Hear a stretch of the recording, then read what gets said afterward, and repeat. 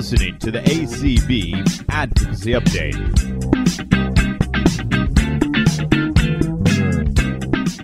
Well, hello everyone. Welcome to today's episode of ACB Advocacy Update. I am your host, Swatha Nanda Kumar, ACB's Advocacy and Outreach Specialist. So today's topic, we are joined by Mr. Mark Reichert from the Association of Education and Professionals, I think. That's what that term. AERs call it. And we are here today to talk about a very important bill that's been introduced this month, which is the Cogswell Macy Act. Hi, Mark. How are you? Hello. Good to say hello to you and talk to you about one of my favorite things to talk about. Yeah, I bet you've been involved in this bill for quite a while.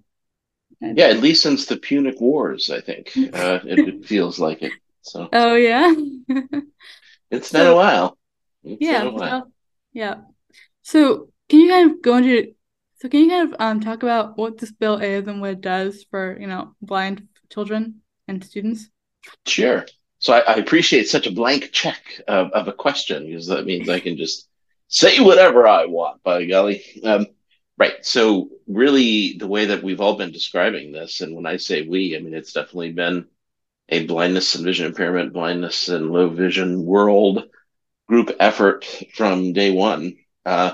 This is the bill is the most comprehensive special education reform legislation to be put before the Congress since we've had a major federal special education law in this country, which we used to refer to as 94-142. And the reason why we refer to it by that number is because it was the 94th Congress that enacted that law in 1975.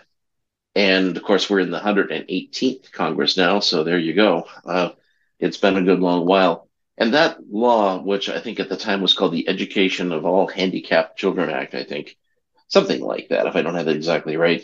But you can even tell from the name of that law, use of the word handicap, that it was quite, dated.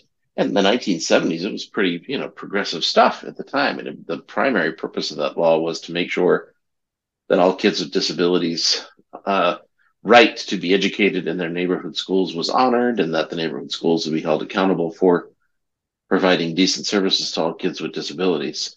So it's a noble goal. In a lot of ways, we've largely met that. Certainly every kid with a disability has a right to receive education in their neighborhood school. But the real question becomes, once you kick open the school door, what kind of education, and in this particular instance, what kind of special education is that child receiving once she or he gets in that school door? So this piece of legislation comes along after, many years since 1975, and after several times when the U.S. Congress has revised and amended it and tried to streamline, in some cases, in other ways, toughen that special education law, which today we call the Individuals with Disabilities Education Act, or IDEA, or IDEA. I don't know. I was not there. A little bit before my time when they came up with that, I think in the late 1980s, early 1990s. But whoever came up with that acronym, IDEA or IDEA, for the name of a special education law, it was clearly he had spent some creative time at the bar, or had some really good friends, because it's a clever little acronym. But IDEA, every time it's been updated like that or reviewed, that's in congressional, jargon, they refer to that as a reauthorization. So the Congress has to authorize a program, and then they fund that program under appropriations legislation. So getting the money is under a whole separate process. But you authorize these programs with a law like IDEA, and then they put a time limit on it. And they say, we've authorized this program to exist for whatever, 5, 6, 7 years. And then at the end of that period of time, Congress is supposed to, the program expires or would expire, and the Congress has to come along and update it, review it, and decide that they want to keep it going, or maybe they might just let it fade away. Unfortunately, since 2004, which was the last time when Congress did a major reauthorization of IDEA, that is really the last time that any significant changes have been made to the special ed law in this country. Sure, there have been a little, 20 years. Wow. yeah, I mean it's craziness, and there have been a little nibbles around the edges, but that was really the last time. So you and I were joking at the beginning of this that good grief, it's been a long time since we've been talking about the Cogswell Macy bill, and that's true. I mean, yours truly took a week, hid under a rock. I think it was the second week in September of 2011, I think, and just like hammered out all the blindness provisions. Now, when I say I did it, I mean my contribution is the legislative drafting of it, but I mean all the ideas that are in this thing are the result. And you do this work, Swatha, professionally, so you know all too well about this. I mean, it's a lot of negotiating with other people in the field, bringing all of the researchers and the university folk together, hearing directly from consumers, obviously, and working with frontline professionals, teachers in particular, to make sure that what we're proposing is exactly reflective of the needs that parents are identifying, that professionals are seeing every day when they do their work, and that all of it reflects and builds upon a body of knowledge and the best research available. So all of that work had happened prior to this mid-September 2011 thing, and then yours truly hammered it all out. And then, of course, that began a new round of shopping it around to say, okay, well, now we have this language. Do you think this reflects what is really going on? And could you, organization X, support it? And so that took a little while. And then the bill finally got introduced by Congressman Matt Cartwright of Pennsylvania, among others, but he was our lead. We actually did a really cool thing. First time the blindness field ever really did something like this, a national call-in day where we literally had people calling an 800 number that automatically connected them up with their members of Congress. This happened on June 27, 2013, which not only happens to be my birthday, but is also Helen Keller's, the anniversary of Helen Keller's birth, which is, it's maybe gimmicky, but it's the reason that we used to do it on that day. And just literally cold calling members of Congress. The bill hadn't been introduced yet. The message was, hey, here's this draft bill we have. Here's a website that explains what it's all about. We'd love to talk with you, sir, madam, or your staff about maybe introducing this thing. And we got a few bites, and Congressman Cartwright was the one that came through for us. When I, first had this idea of maybe doing a national call-in day like this, I really didn't think anything was going to come of it. I thought it would be a neat test to see, how our field might show up and how organized we could be to do something like that. We had over 1,500 contacts with Capitol Hill on that day, which for the blindness system was pretty good. But we also had a bit of a secret weapon, which was partnership with our friends in the deafness and hard of hearing world, who, as we were developing this legislation, they said, hey, maybe we'd like to be a part of something like this as well. And so our friends at National Association of the Deaf and the Deaf Schools Administrators Group and a couple of others got together with us. And so we worked all that out. And then February 2014 is when the bill was introduced for the first time. And then I'll kind of fast forward now. Over time, we had Senate sponsors for a Senate version. And yet again, Mr. Ed Markey, who's there's just nobody does it better. Senator Markey is just so faithful to the blindness and deafness worlds. And so he, joined by his colleague, Shelley Moore Capito, a Republican senator from West Virginia, have been the co-leads on the Senate bill since we introduced it. And along the way, folks from the deaf blindness community said, hey, you guys can't have all the fun in blindness and deafness. We want to be part of it too. And we said, of course, love to have as much people in this effort as possible because we're going to need as many friends as we can to move it forward. But Swatha, that was all like in the, almost 10, 9, 8, 7 years ago. And the real frustrating thing is that all of this time, Congress has completely turned its back on so many things, but in this particular instance, on moving anything forward relating to special education changes at the federal level. And I think a lot of that is because, no matter what side one comes down on in terms of who you like in Congress, the Dems or the R's, there are people on all sides of the special education issue who are spooked by the notion that whomever happens to be in charge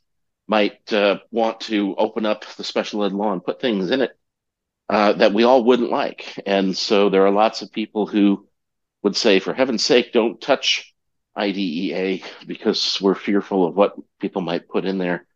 I think a lot of us are, with every passing month, or maybe even now, year or day, are getting less and less patient with that attitude. I mean, surely we have learned a few things as a country, or certainly as a disability community, about what kids with disabilities need and how the current system has some pretty significant shortcomings. So that's why we keep pushing for this bill, and hope that even though now this bill has been reintroduced, and the likelihood is, as a bill, it's going to sort of sit up there and likely not make its way to the president's desk on its own, that just as it has stood for our principles all these years, that maybe this then becomes a roadmap for Congress to use to, over the course of time, take various pieces of it and try to move it through other legislative vehicles that may come around every now and then. And certainly when it comes to not authorizing legislation like this, but spending legislation, the so-called appropriations legislation, maybe we can make use of that process to talk about directing funding in various ways, or the activities of the U.S. Department of Education to hopefully advance the agenda. And we can talk about, specific provisions of the bill here in a second. But this latest bill version that was introduced in September, and you were going to ask me about the bill number, and of course now I'm having a middle-aged moment. Hopefully you have the numbers. I'm now blanking on them because there've been so many. That's going to be my excuse. We've had so many bill numbers that I don't want to blurt out the wrong one, so I apologize for that.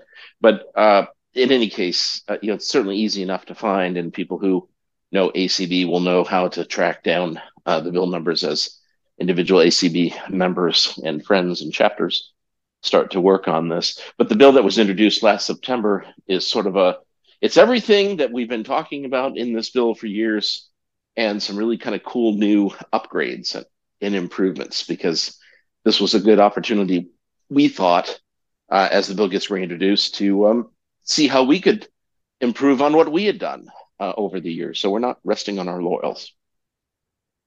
Nice. We can definitely put the bill numbers in the show notes after fact too. Yeah, great. Yeah.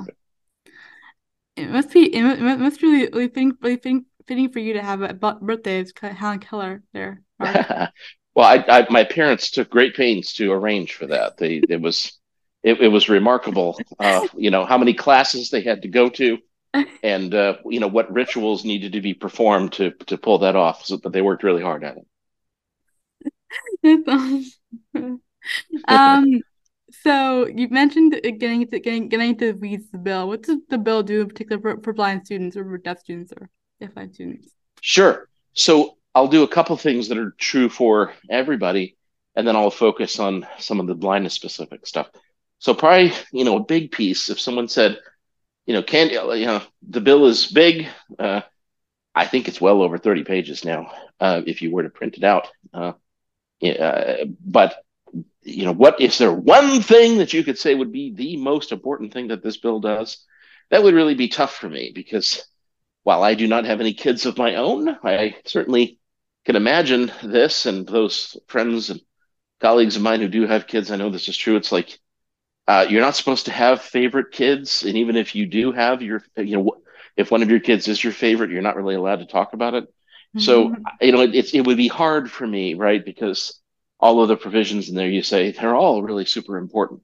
But realistically, one thing that the bill does for each of the three communities that it represents and tries to serve, blindness, deafness, and deafblindness, and sort of a macro issue, is the fact that all of these kids are more often than not, because of their other disabilities that they may very well have, are today put in disability categories other than their blindness or deafness or deaf blindness. So a kiddo who's got low vision, but who also is dealing with, let's say, cerebral palsy or perhaps an intellectual or developmental disability, or even other health conditions, right? Just complex health stuff going on with kiddo. More often than not, people might say, even if it's politically incorrect to put it this way, wow, this kid's vision loss is the least of her problems, right? That there are other things going on. And so they literally categorize these kids as having multiple disabilities, or they put them under another specific disability category, thinking that while they're prepared to acknowledge the vision loss, they're not really going to, that's not the greatest concentration of need. And if they have to pick a category, that would not be the first choice.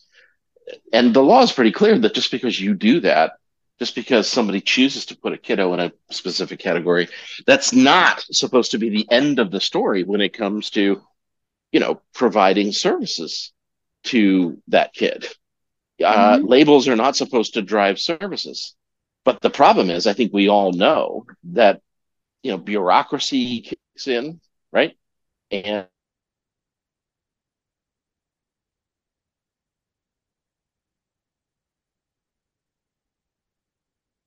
the bill would come along and say, okay, state, if you use these different categorizations of kids, even if you use a category like these or some other disability category, if this child has issues around blindness and vision impairment, deafness or hard of hearing or deaf blindness, even if they're not wearing that label around their neck as their primary disability, you will evaluate them, and as a result of proper evaluation, serve them in accordance with their blindness, deafness, or deaf blindness needs.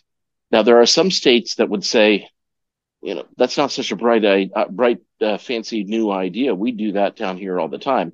Our friends in Texas tell us that a lot, and they may very well be right, though I think there isn't any state, any jurisdiction in this country where where that's universally true for all the kids that are there in that state. But you know how the people in Texas are. They think they do everything right down there. And since they're much bigger than me and wear much bigger boots, cowboy boots and hats, I'm not prepared to argue with them.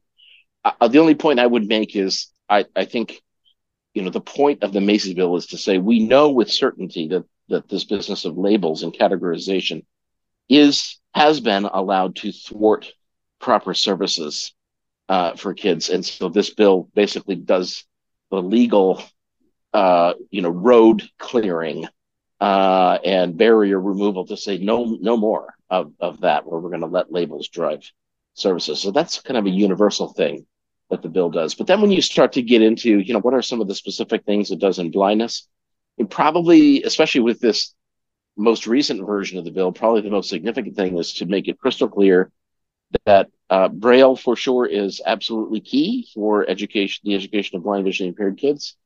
And so this bill takes to borrow a phrase from the movie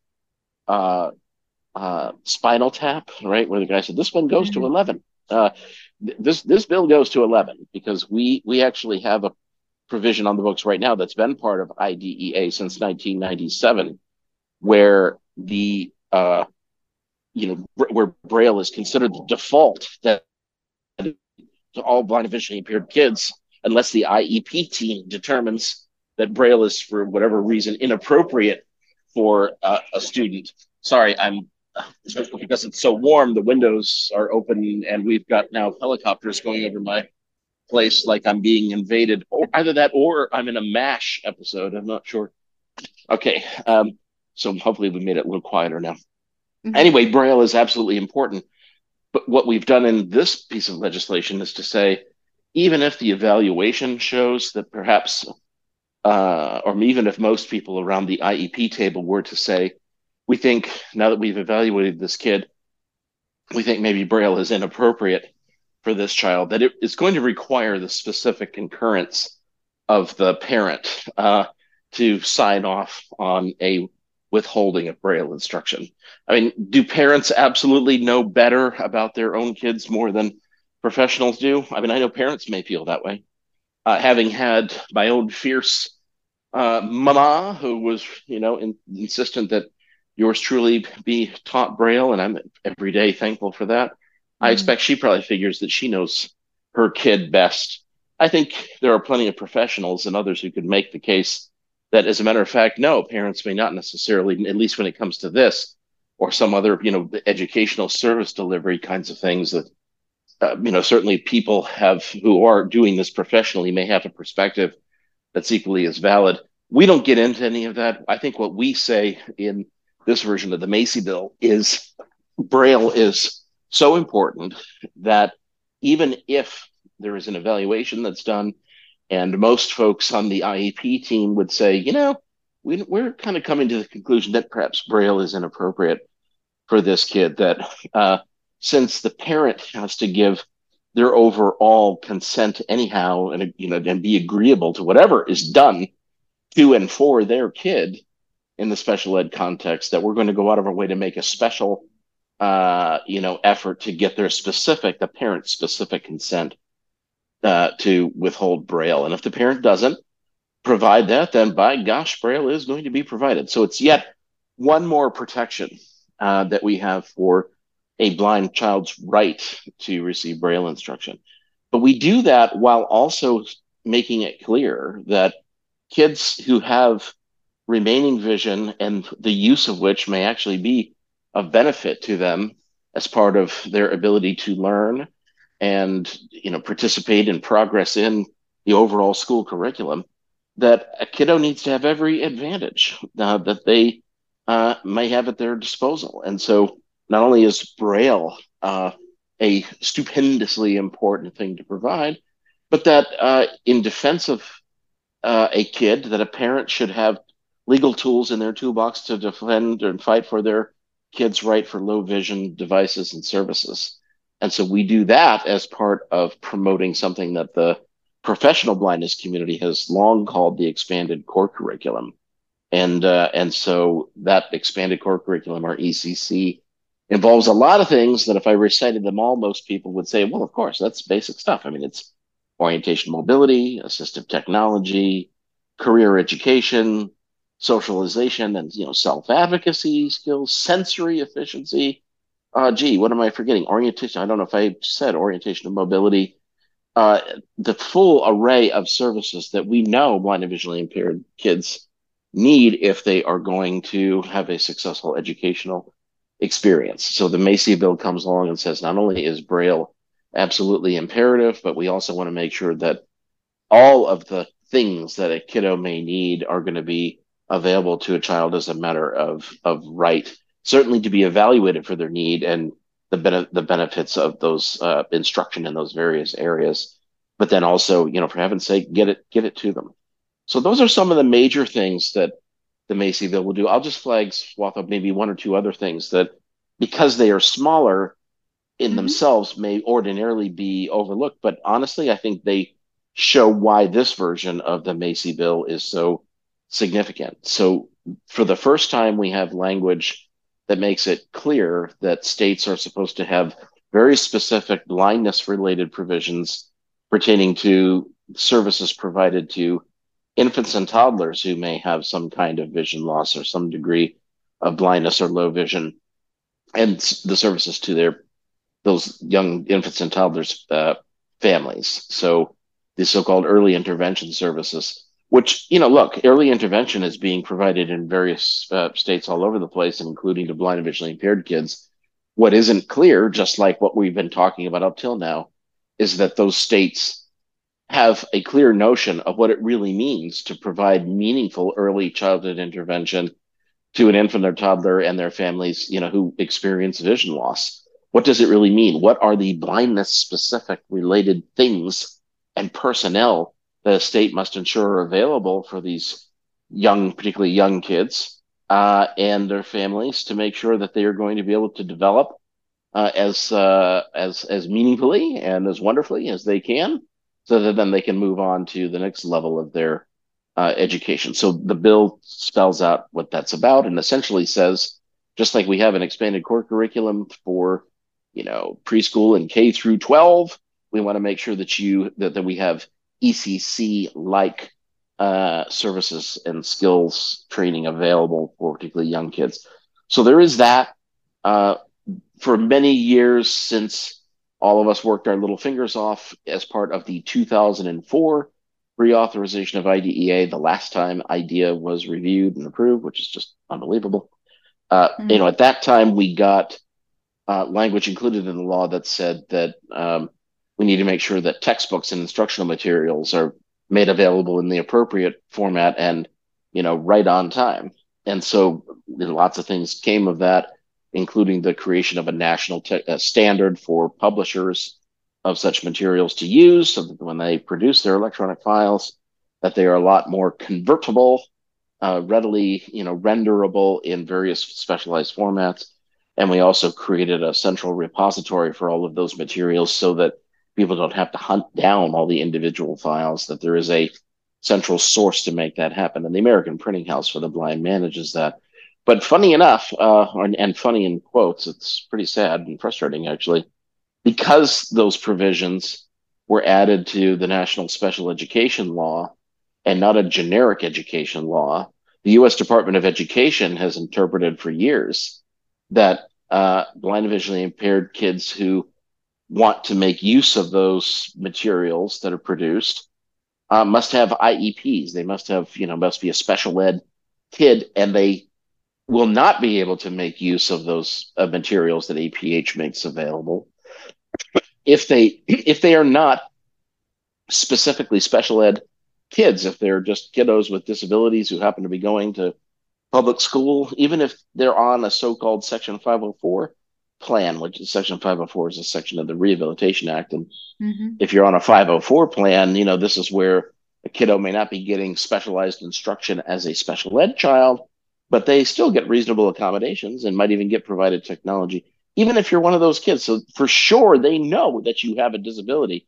If you don't have an IEP, the Department of Education says it's illegal for that kid to be given access to the instructional materials that APH makes available under the 2004 requirements we put in place, which is just not at all what we ever contemplated. No. It's outrageous. So this bill, and so this bill comes along and says no more. It specifically makes it crystal clear, does the legalese version of stop it, and says if you're a kid that's under, whether you have an IEP or not, if you're a kid with a disability receiving public education in this country, you are most assuredly entitled to use those materials. So there are some fixes like that we've also built into this bill, including clarifying things about making sure that monies that the Department of Education makes available to prepare new, teachers of students with vision impairments or TVIs, that those grant monies are not simply to provide teachers who can teach Braille, but of course it in fact says that those monies are to be used to encourage the preparation of teachers who know how to work with kids who may have ocular vision impairment, like I do as an LCA kid, but people who have so-called brain-based vision impairment, what a lot of people would refer to as cortical vision impairment or cerebral vision impairment. Because there are people who would argue that's the largest population these days of kids who are blind or visually impaired, people who don't have something up with their eyeballs, but they are functionally experiencing vision loss because of this developmental disability that we refer to sometimes as CVI. So, these are things which individually are pretty important for the populations or the constituents who care about them. But some of these things, might be seen as sort of smaller initiatives. But we thought, since now is the time to refresh this bill and get more people on board with it, now would be a good time to, as things have developed over the years, and we've got a better sense of what the real needs are. These are some clarifications that we wanted to make. And there are a couple of others like that are, we're talking about maybe footnote size things, but again, for the people who it affects, it's pretty important, right? There are people kids who are in schools who refuse to allow their orientation and mobility instructor to take them off campus. Mm-hmm. They hide behind, well, we don't have insurance for that, or we've got Liability, right.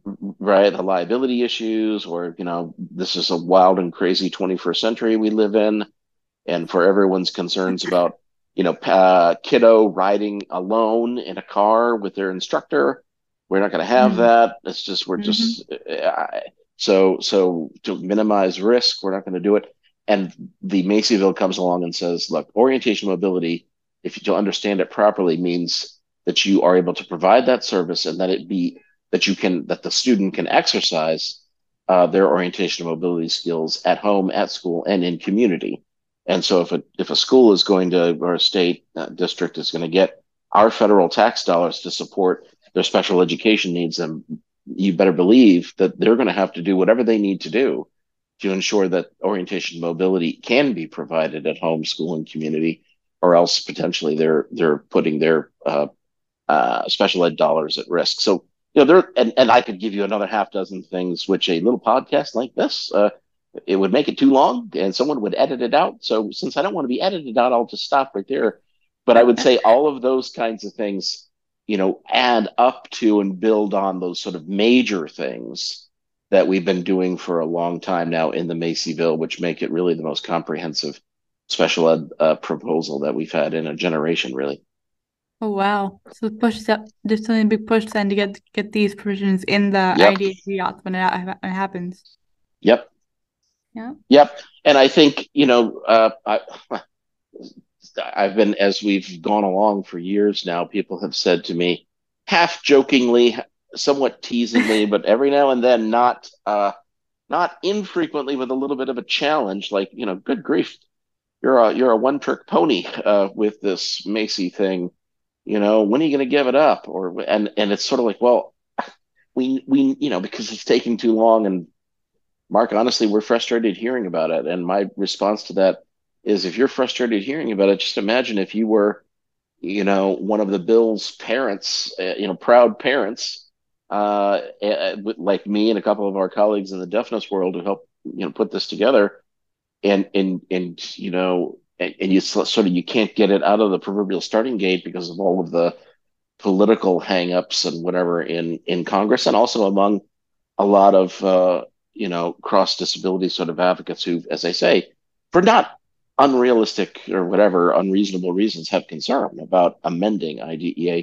I mean, this is the kind of thing where you really have to just hang in there for the long haul. And either one of two things, I guess one of three things can happen. Maybe Congress will eventually get around to thinking about opening up to one degree or another IDEA for some changes.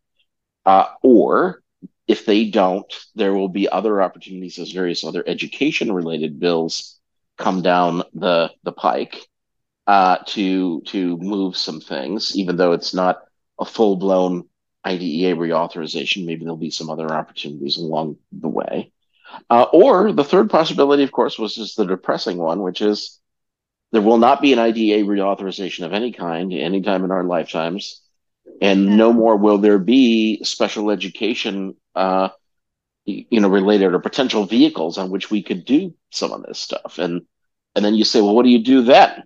Not only do you cry a little bit, but then you also sort of redouble your efforts to work with, as we are now, working with the U.S. Department of Education to try to, on the regulatory level, try to get them to change as much as we think we or they can get away with. And I don't mean that in any kind of nefarious way, but I mean anyone who's worked with a federal department knows that it's a bureaucracy, and by definition, most of their role there is to sort of hold the line on things. No great revolution is ever really going to start at the regulatory level, because it's just by nature it's a very conservative, small c, environment in which to try to make some change. Sure, you can do it if you've got real champions and advocates and go-getters inside the department, and if other stars align to make that happen.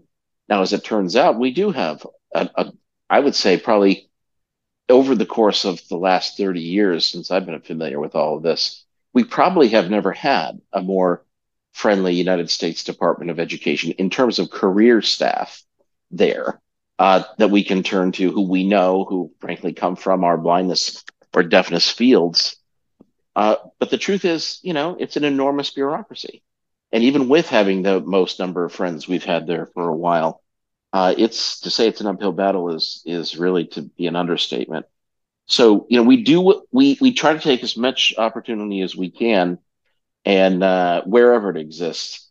But that's why I'm so grateful that ACB is, a primary partner. It's our co-conspirator here in the blindness system, along with the organization that I serve as an officer, AER, the Professional Membership Association in the field. So it's the two of us, who are the principal leads for blindness. And of course, then we've got two organizational leads in the deafness world. So again, our friends at National Association of the Deaf and the Deaf Schools Group, and then a couple of the groups from the parents and other advocates of the deaf blindness world who were sort of the, six amigos or whatever would be an appropriate way to think about it. But it's that those six groups are really kind of taking the lead and committed to getting something done wherever we can. Absolutely. And you mentioned getting regulatory and getting that in there. So Ed is planning on releasing 504 NPR notice to proposed rulemaking for amending 504 this year. So I imagine we push some of the same provisions in that NPRM.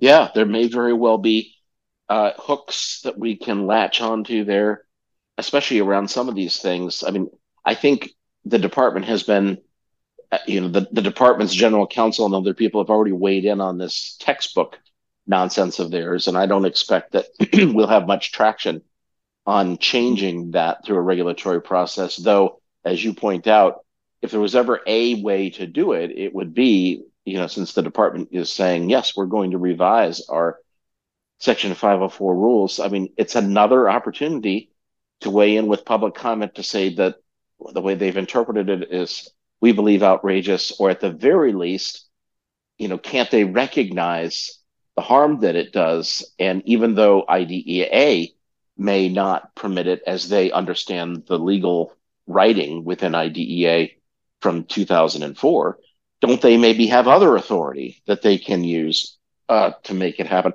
So yeah, there may very well be other ways in which the department can help us out. And I want to give a little shout out here to our friends in Congressman Cartwright's office and also Senator Markey's office, who, and I think you know this already yourself, Swatha, but even just this week, invited you and Clark and I and a few, well, I guess that's it. That's our little triumvirate there, that we're just focused on blindness at the moment, to think about what letters the congressman and our champions for the Macy bill might write to the Secretary of Education and the department staff as a congressional inquiry to say, look, we stand behind the Macy bill, we care about it, we want to see that passed, but we think, department, you could tackle some of these items now through some policy guidance and other changes. And so we're going to be working with Congressman Cartwright to, do that advocacy work with the department, hopefully as they lead it, especially with some good, strong, again, Democrats in Congress speaking to a democratically controlled Department of Education. Hopefully the department will see that as a friendly request, and maybe we can make some headway there.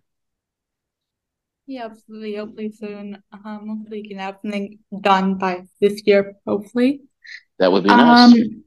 Yeah, it'd be nice, yeah. So kind of shifting gears from like this kind of, the sad, depressing part of it, like the just like not having adequate education of blind kids. Yeah. Who are the bill's namesakes? Who are Anne, Sullivan, Macy, and Alice Cogswell?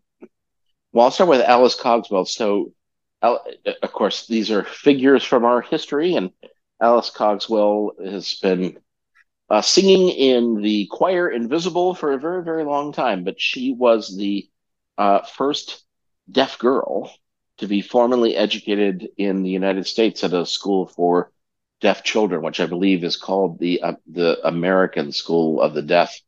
And now I'm embarrassed. Is it in Connecticut or in New York? Gee, it's a shame we can't edit these things out. But in any case, in the Northeast, and it's a wonderful institution, even though I can't remember exactly where it is. But the point is, Alice Cogswell was, yeah, she has a little bit of a soft spot for her, is in the heart of any educator in the deafness and hard of hearing world, since being the first deaf girl to formally receive education from a deaf school in the United States. It's sort of, there's always those people who break down barriers or are the trailblazers. So that's who Alice Cogswell was. And of course, Annie Sullivan, her formal name, Anne Sullivan Macy, was Helen Keller's beloved teacher for many, many years. And not only, a late close friend, lady friend, but as a professional, essentially served as Helen's what we would call today an intervener or a support services person or an SSP, given that Helen was both deaf and blind.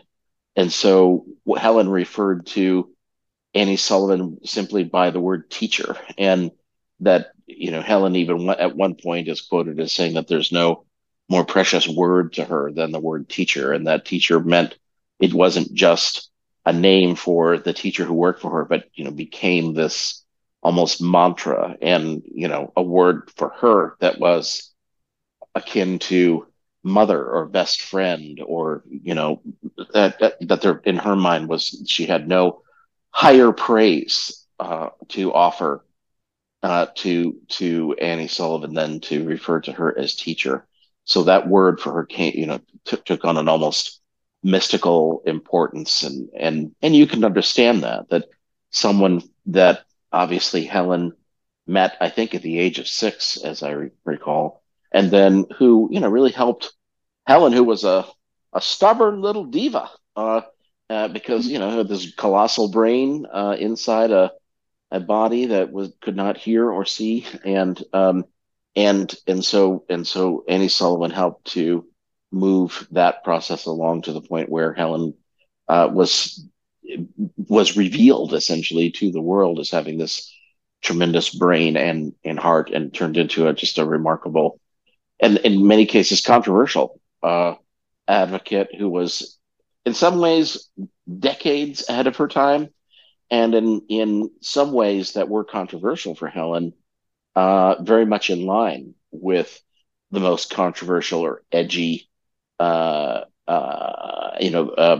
of social issues of the day.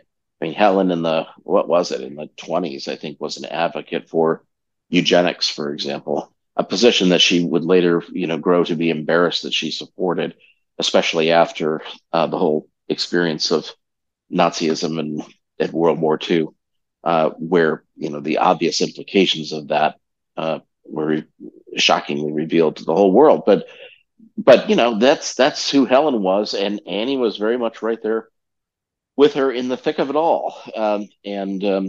So we thought that naming the bill after the first deaf young woman to be educated formally in the United States, and then someone who was a teacher of such a notable figure like HK, would make for great namesakes for the bill, because the bill is truly meant to be a game changer for students and young people, but also for systems change and the professionals who work with these students, for sure. So that's why we chose those names.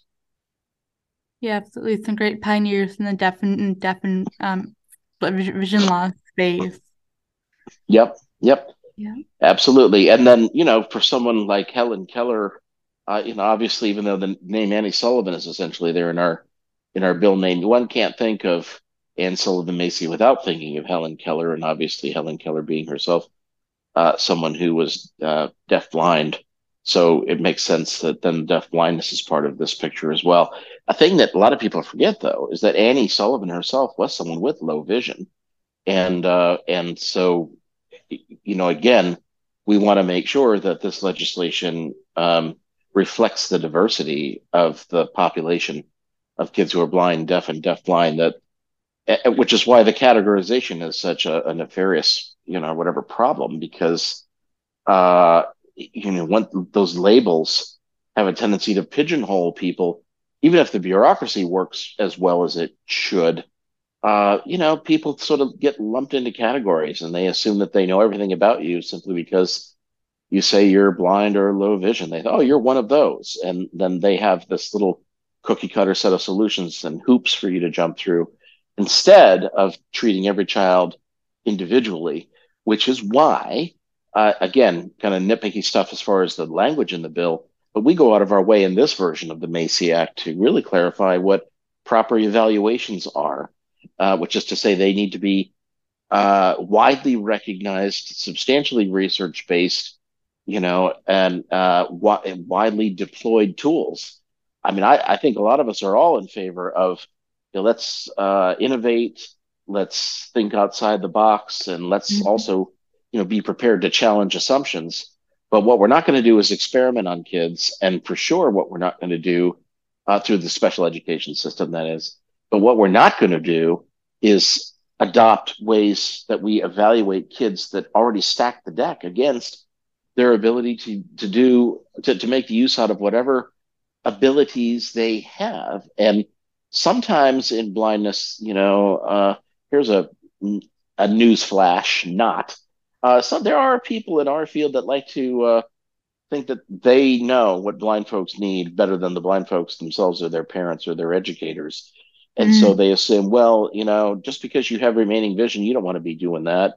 That's a crutch. Or if you allow an educational system to make use of a child's remaining vision, then that provision of Braille is going to suffer, and that child is not going to fully embrace their identity, if you will, or their abilities as a person who is truly blind or visually impaired, because you're essentially trying to emphasize sight over blindness. And our sort of response to all of that, those of us who've been principal advocates for this bill, is don't lecture us about that. Everyone is individual. Number two, some of us have gone through that exact experience. So you're not telling us about things that we don't know could happen. And there are certainly ugly historical, and many of them, not just a few, where, years ago, you'd have a lot of people who would say, oh, you don't want to go down the Braille road. You're declaring, it's a defeatist attitude. You should really make use of, right. And the truth is, there may very well be people who have that point of view, but we are not going to be slamming those doors of opportunity in the face of kids, their parents, and their educators when that child may very well benefit from Braille, low vision, and any other thing that the IEP team and their parents think that child may need. And they need that flexibility to make those decisions. We're not going to have the sort of philosophical stuff driving the discussion so much that interferes with the individuality of every kid. So that's what the Macy bill tries to do. Exactly. Yeah, right. Yeah. So how can folks learn more about the bill and about what the bill does and how to get it over the finish line? Sure. So, I mean, the first thing that, of course, I want to make sure is if people are listening to this podcast, and they probably know all too well that the American Council of the Blind is a rock star blindness advocacy organization to whom they can turn for all of their public policy needs. And so I would say to anyone listening, do whatever Clark and Swatha tell you to do. That's number one. And so for sure, visiting the ACB website, I'm sure, is a fine place to go.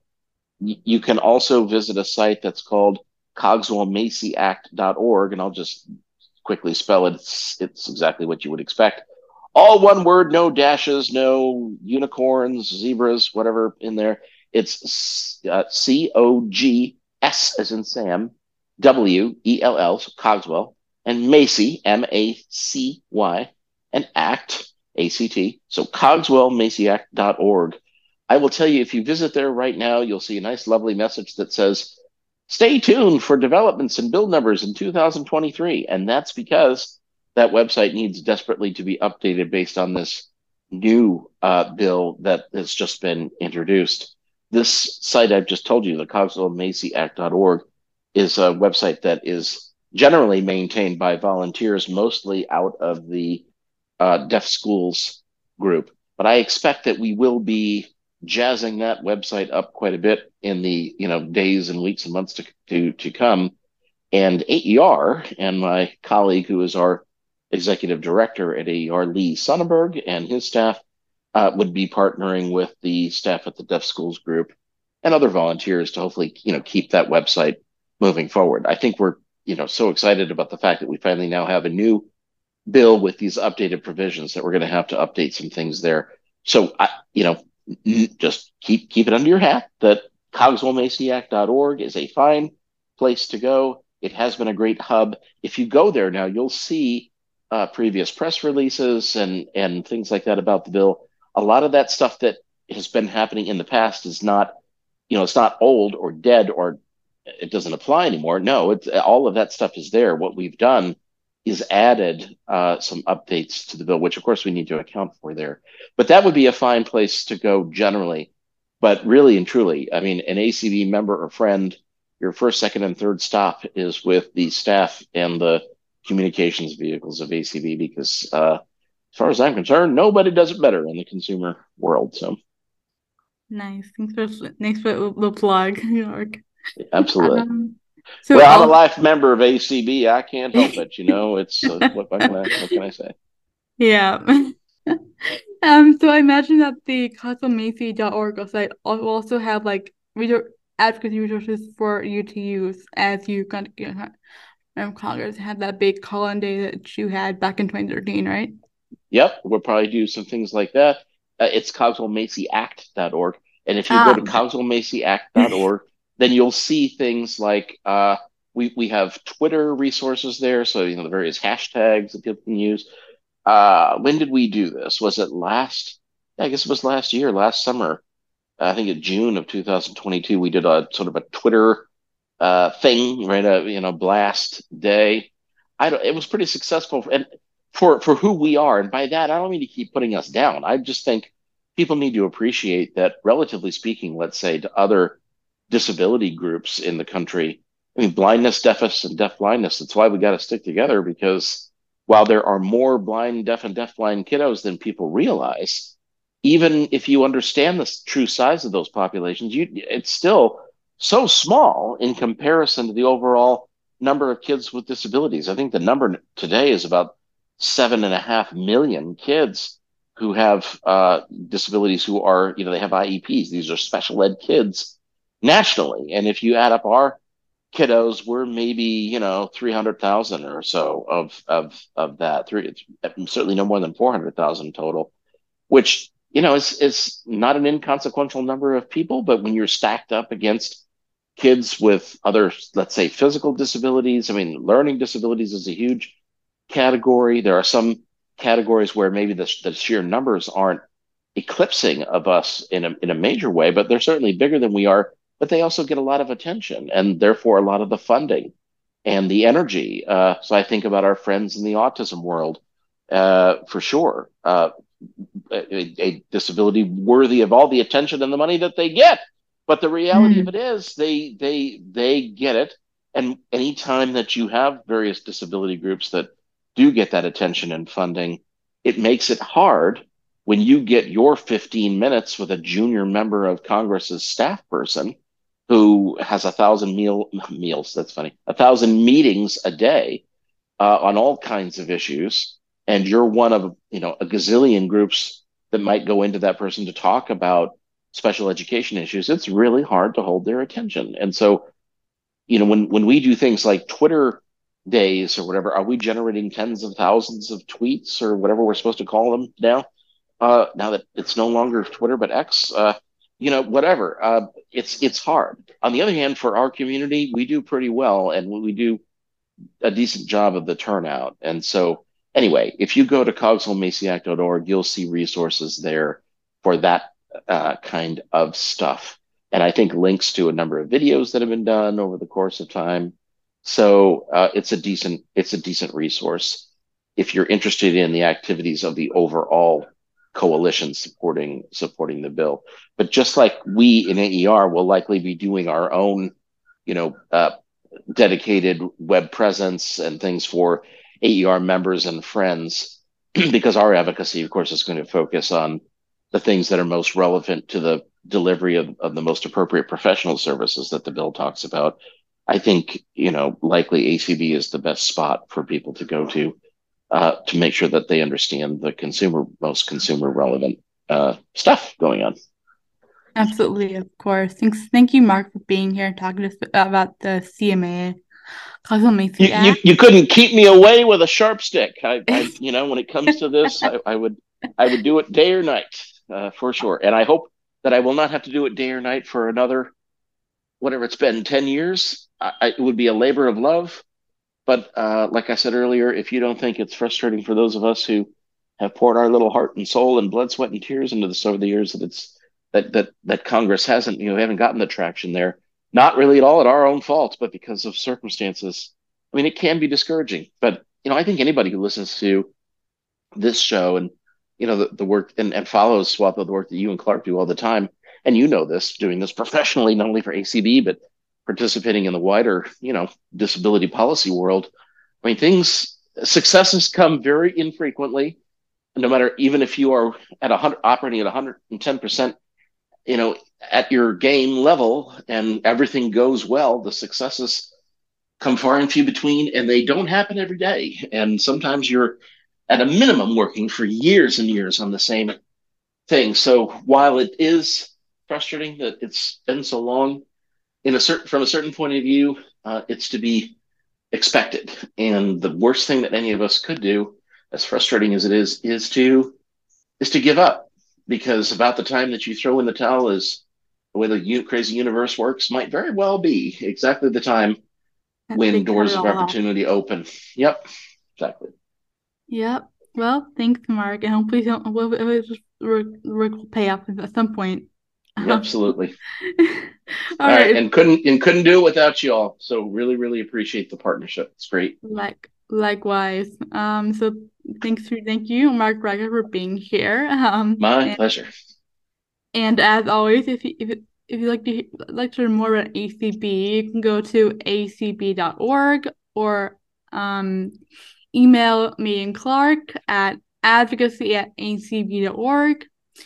Thanks to everyone listening on your favorite podcast player or on ACB Media Network. And just like with everything, it feels like with all the policy parties we have in Congress and in the government and just in everyday life, as always, keep advocating.